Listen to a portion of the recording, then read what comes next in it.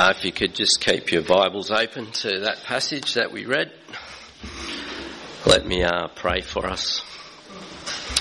Father, we humble ourselves before you now, knowing that we stand righteous before you purely because of a righteousness we've been given through the costly sacrifice of the Lord Jesus. But having made us your people, you now call us to put to death sin in our life. So we pray that you'd give us grace to understand something more of how this works and to be people determined to bring honour to the Lord Jesus Christ. We ask this in Jesus' name. Amen. So we've been doing an occasional series on what it means to be spiritually healthy according to the book of Colossians. We've seen that to be spiritually healthy, we need to know what healthy looks like. See, if we live among a lot of unhealthy people, we might think that we're healthy because we're comparing ourselves to other people. That's why we need to understand that true spirituality is to be connected to Christ and to be grounded in him.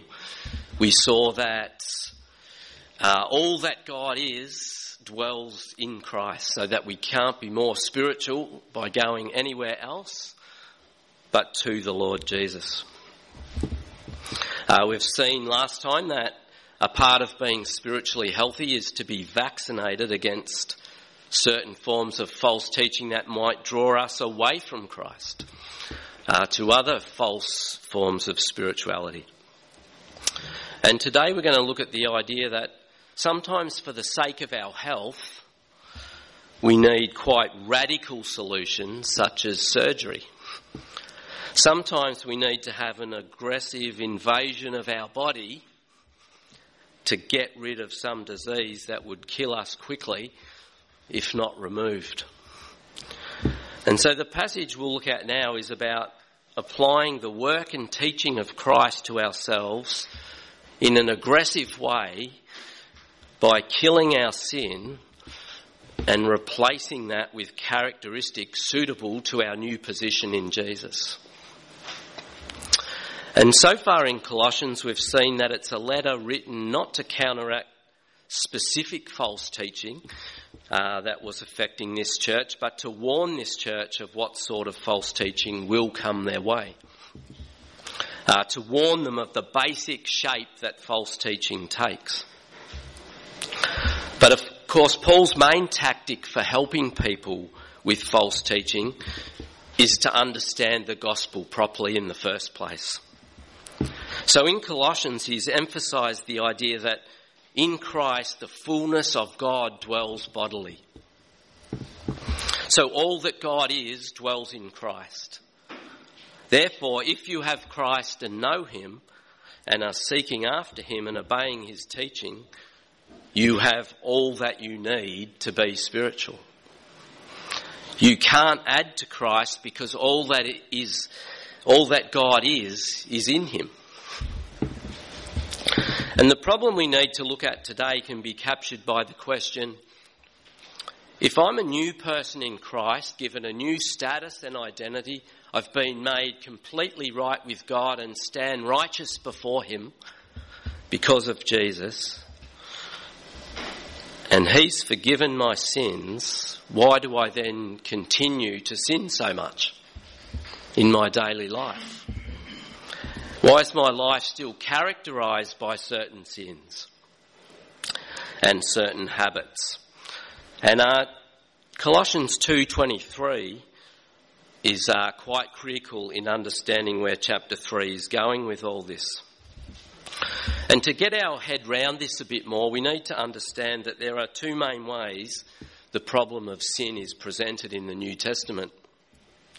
See, there's the legal aspect of our sin, whereby we are under judgment and condemnation as, prison fellowship's an important ministry here in this church, and those that are involved in that hear a lot about that, don't they? People are condemned because they've broken the law. So in the previous passage we saw that in fact we have a legal record of all our sins that are being held against us, but that this was destroyed by the cross of Jesus. So in Christ we are free from condemnation and judgment. But there's also the issue of our ongoing daily sins, which some people call the pollution of sin. The habits and practices of our old life as a sinner.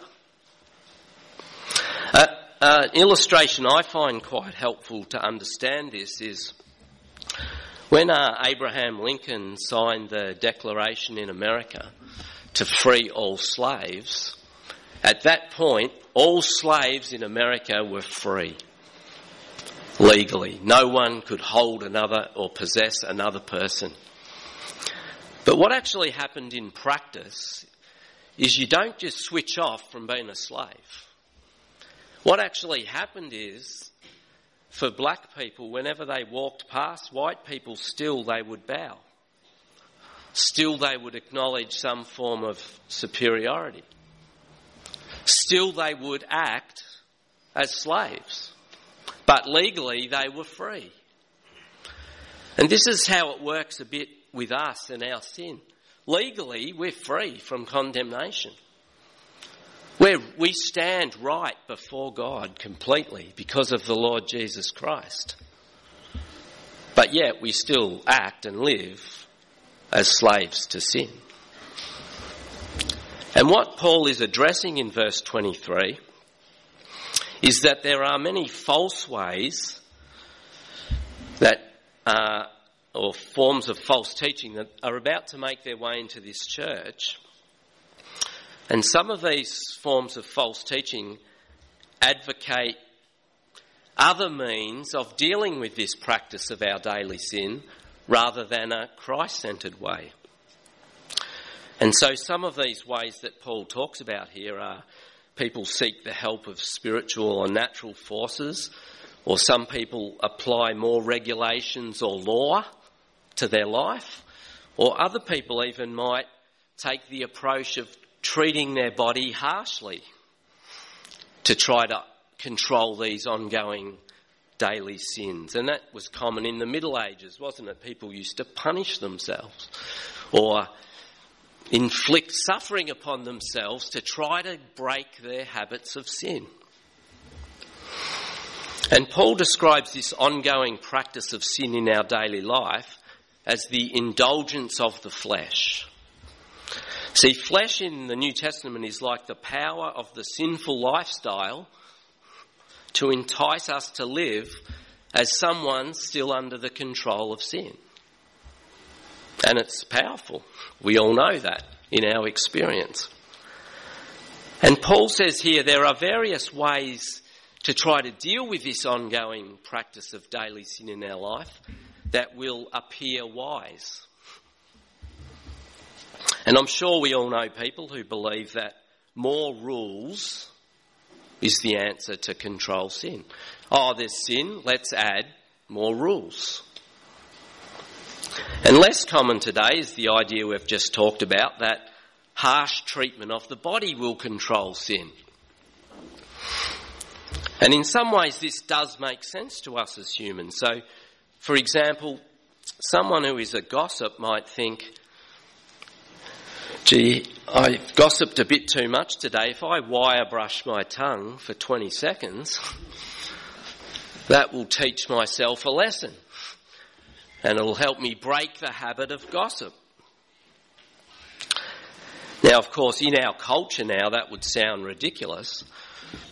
But that is only because, on the whole, our culture is so lacking in concern about sinfulness that doing anything extreme to deal with it wouldn't enter most people's minds.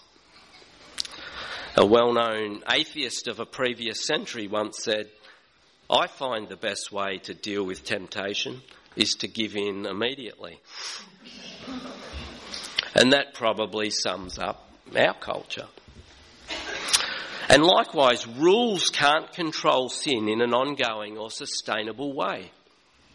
It's putting an external constraint on an internal problem.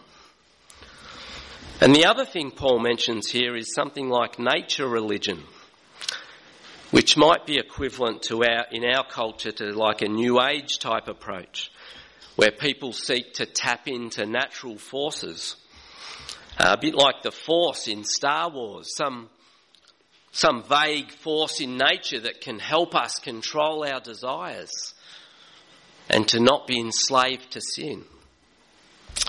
Maybe we can use an illustration of a computer. So if you have a malfunctioning computer and the problem is the central processing unit, the guts of the computer that causes the computer to freeze up often and lose data, the harsh treatment of the body people who think that that's an effective method, they might sink their fist into the monitor or the keyboard and think, that'll fix the problem. Or the add more rules people, they might just start piling on more software. If I add this to fix that and add this to fix that, that'll fix it. Or the self-made religion people might hang a few crystals or magnets around. And that's sure to fix the problem. But of course the real answer, fix the central processing unit. Fix the problem. Don't deal with the symptoms. And this is where Paul is going in chapter 3. How do we deal with our ongoing sinfulness in a Christ-centred way? How does our identification with Christ lead us to a new way of daily life? And the first concept he talks about in chapter 3, verses 1 to 4, is something like heavenly thinking. There used to be the saying that someone is so heavenly minded that they're of no earthly use. But the reverse is perhaps more likely to be true these days. Some believers are so worldly minded that they can be of no heavenly use. But the reason some of us react against this phrase, heavenly thinking, is because it's been defined badly. See, putting our minds on heavenly things is not some picture of angels playing harps on clouds. That's not what Paul's telling us to do. It's more like lift your minds out of the gutter or moral spiritual sewer in which we live and set your mind on Christ, on a proper Christ-centred perspective on our life and our actions. See, if Christ is who he is described in Colossians, if he is the fullness of deity in bodily form, then only in him can we get a true perspective on what's right, on what's holy, on who we are as sinful people. So Paul says if you've been raised with Christ, that is, if you are a new person in Christ by believing in him, being made right by him, then set yourself on things where he is. On things above, where Christ is seated at God's right hand. And again, misconception, this does not mean daydream about heaven so that we do nothing now. It means align our values and priorities with Christ as we live here now. This is not escapism, far from it. This is the conviction to fully embrace our new identity in Jesus and to live that out now. See, we need to reorientate our thinking. As we said in the intro, if we live surrounded by unhealthy, we may think we're okay until we see what it means to be truly healthy. And then we realise how far from healthy we are. The reason we must lift our minds to heavenly things is to gain a proper perspective on what matters, on how reality is. And verse 2 is similar, but the emphasis here is on our mind. So it says, set your mind on things above, not on things on earth. Again, it doesn't mean neglect your responsibilities to work and play sport and interact with your colleagues. But it means in all these things, the values and priorities of the kingdom are what govern us. And Paul has especially in view here false spirituality that diminishes Christ and his central place. Don't chase after or get distracted by things that reduce the significance of Christ. So, for example, if many of your unbelieving friends are driven by what material possessions they're saving up for and going to buy next month to enhance their life, don't start thinking, yeah, I need one of those. Instead, set your minds on heavenly things and ask them the question, is that really what matters? Is that what's important? Is that what you're living for? Consider what we have in Christ. And in verses 3 to 4, Paul reiterates again why we can do this. We died in Christ and we are now in Christ. Who we are as a sinner is dead. We don't live for what we used to live for. And that the phrase that our life is hidden in Christ means something along the lines that we're not actually in heaven yet with him physically, but we are hidden safely in him so that we certainly will be. But even now there is his real presence in our life. And verse 4 follows from this that our whole life is bound up with Christ, so that when he comes we will be physically with him. The fullness of the kingdom of God is before us. And so in terms of the driving issue of this passage, how can we deal with our daily habits of sinfulness? The initial response here is, well, understand what Christ has done and who you are in him and what that means for the ultimate future. Set your mind on him. And in doing this, it will coincide with putting off certain things from our life and putting on other things. And the word Paul uses here is the same as if you take off old clothes to put on new ones. So we've got to take off the rubbish and filth that belong to who we were as a sinner and redress ourselves with more suitable things. So we take off the thoughts and actions of those who are outside of Christ and put on the thoughts and actions of people who are now in Christ. And verses 5 to 11 talk about what we need to put off. But of course in verse 5, Paul there uses quite a stronger word than put off. He says put to death. He says kill it. See, who we are as a sinner is dead because of Christ's death. Now you put to death the lifestyle and habits and thoughts that used to go with who you were as a sinner. Kill those things.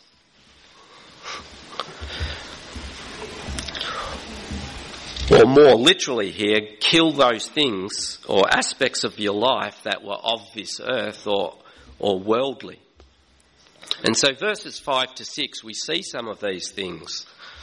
And as you read through this list, you'll see that it's mostly a list about sexual behaviour and thinking and money-related behaviour and thinking, which just goes to show our culture is not unique. These have always been two of the major problems for sinners since Adam. They are powerful and enticing things, and very destructively when used idolatrously. So if you have problems with lust or porno, or just a wrong view of sexuality as a self-centred activity, then put that to death. Develop a healthy, Christ-centred view of sexuality. Or if you're driven by material possessions and the desire just to have the latest and best and newest and biggest,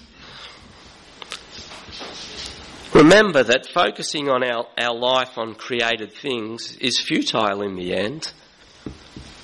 It's not about keeping Christ in the centre, so put it to death. Get rid of it. And verse 6 gives the warning side of this, doesn't it? Because of these things, the anger of God is coming. And this is a basic truth of the whole Bible, isn't it? That God is angry with sinners, and one day there will be a final judgment. There will be a final full expression of God's anger against what has been done in his good creation by sinful people. Because of these things, the wrath of God is coming. And then verse 7, you used to walk this way, but don't anymore. And he goes on to give another list of things to get rid of from our life, because these belong to the lifestyle of those upon whom God's anger is coming. And the idea behind this list of things is that it's talking about our relationships with others in terms of how we talk about and to each other. And these things are problems for believers because fundamentally God is about truth, kindness, wholesomeness, and so on. See, we contradict the very nature of God and his gospel when we lie and slander and gossip. These things belong to people outside of Christ. They're not suitable for people in Christ. And what's interesting here is that the command verb to put to death uses the tense in Greek for a one-off completed action. So there's probably a sense here in what Paul means is decide once and for all to get rid of these things from your life because they don't belong anymore. Decide and understand these things are not suitable for people in Christ. Get rid of them. And what's also acknowledged or implied here is that some habits of sinfulness are hard to kill. See, sin doesn't die easily. And sometimes the reason for this, is that we've not fully determined that we want to do it. See, sometimes we want to keep a little bit of sin alive because we like it. Sometimes we want to dabble or make excuses and not get aggressive in dealing with our sin. Sometimes we just don't want to do that. A well-known theologian of a couple of centuries ago, John Owen, said it this way: be killing sin, or it will be killing you. And then in verse 10 we see that we are to put on behaviours of our new self. See, Christ has given us a new identity and status of righteousness before him. Now put on things that are suitable to that. Reclothe yourself. And another important idea here is, or rationale here is, because this takes us back to what we were created to be as image bearers of God. See, the image of God in us has been distorted by sin and twisted and mangled. but it is being progressively renewed for believers towards the goal of people who reflect the image of God perfectly and understand him and his purposes in Christ properly. And of course, we've seen already in Colossians that Christ is the ultimate pattern or the ultimate expression of the image of God. And in verse 11, in all these matters, Paul reminds us that Christ breaks down things that would otherwise divide people. Christ breaks down social and racial boundaries. See, who we are as believers is not primarily about work, gender, race. It's about Jesus. God is forming a new humanity through Christ, and this is to be foremost in the way that we understand ourselves. We're not first and foremost Australians or workers or footy players. We are first and foremost God's new humanity in Christ. So because of this, not only do we put to death and put off our sinful habits and put on godly, but we also put on godly ones, which we see listed verses 12 to 14. So this new humanity in Christ should be characterised by certain things. And particularly notice verse 12, God uses the language of the Old Covenant, of Israel, to describe this new humanity. The ultimate expression of Israel is a new humanity in Christ made up from all nations. So while what we are doing here and now, this very minute, in the eyes of the world is quite pointless and a waste of time, it is fundamental to God, or to the purpose of God, that his people should gather and live together in a certain way, particularly shaped by love.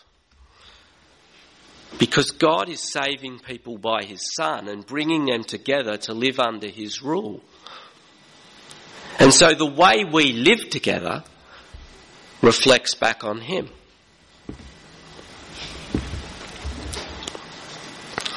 Then in verses 15 to 17, he gives more general instructions on how to be Christ-centred people in this new humanity. So we are to live at peace with one another. The peace here is the peace of harmonious relationships, because Christ has broken down the things that divide people. Our unity in him is far greater than our differences, which, some Christians fail to come to grips with. We are to make sure that we let this govern us as a body of believers. Our identity in Jesus is more important than anything else. So Paul begins this section by talking about false ways to deal with the ongoing practice of sin in our life, which is add more rules, treat your body harshly, or pursue other religious beliefs, because none of these will ultimately control sin. But these other things are not the right way, because they don't keep Christ central. The right way is to understand who we are in Christ and consider just how central this is in God's purposes. And as we do this, we are to put to death or get rid of habits of our former sinful life and put on characteristics fitting for God's holy people. And this is not something to play with, but comes from a genuine and determined desire to get rid of sinful behaviour. Sometimes these lists in the Bible are overwhelming, aren't they? Because if we're honest, it just shows how far we have to go. So maybe one useful thing to do is, of course, keep all these things in mind, but maybe pick one or two of these habits of sinfulness that you need to get rid of. And one or two characteristics of godliness that you need to clothe yourself with. And seek his grace and put them to death. Determine to kill it. See, what aspects of godliness do you need to add? Seek his grace and put it on. Be like God's Son, who is the image of God. See, so to be spiritually healthy, we need to know Christ, not be distracted from him to fads and other things. We need to be aware that there is false teaching that would take us from Christ. And we need to be active in killing the cancer of sinful habits from our life and putting on habits and characteristics fitting to those who serve the Lord Jesus. But one thing, just final thing to tie this up, that we must understand, of course, and is vitally important, is to understand that we do this from a secure position. See, we don't do this to become right with God. We do this because we are right with God through Jesus. See, none of our sin will be held against us. But as people who have God's Spirit and who have been given a new identity and status, why would we want to keep living as slaves? Let me pray for us. Father, we thank you for the gospel. We thank you for its clarity, that we are to believe on the Lord Jesus Christ and his death and resurrection as the means by which our sins are forgiven, and that we can stand righteous before you. Please help us to continue to not become so familiar with this that we do start showing contempt for it. But help us to continually understand the glorious truth of this. And please help us from this secure position that you've put us in to get rid of things that are just simply not suitable for your people, and to put on things that are. Please even now be at work in our hearts to expose those things that we just have to kill, and to put on those things that are very deficient. But may we understand that we do this from such a secure position in Jesus, and help us to do this together as your holy people. And we pray these things for Jesus' sake and in his name. Amen.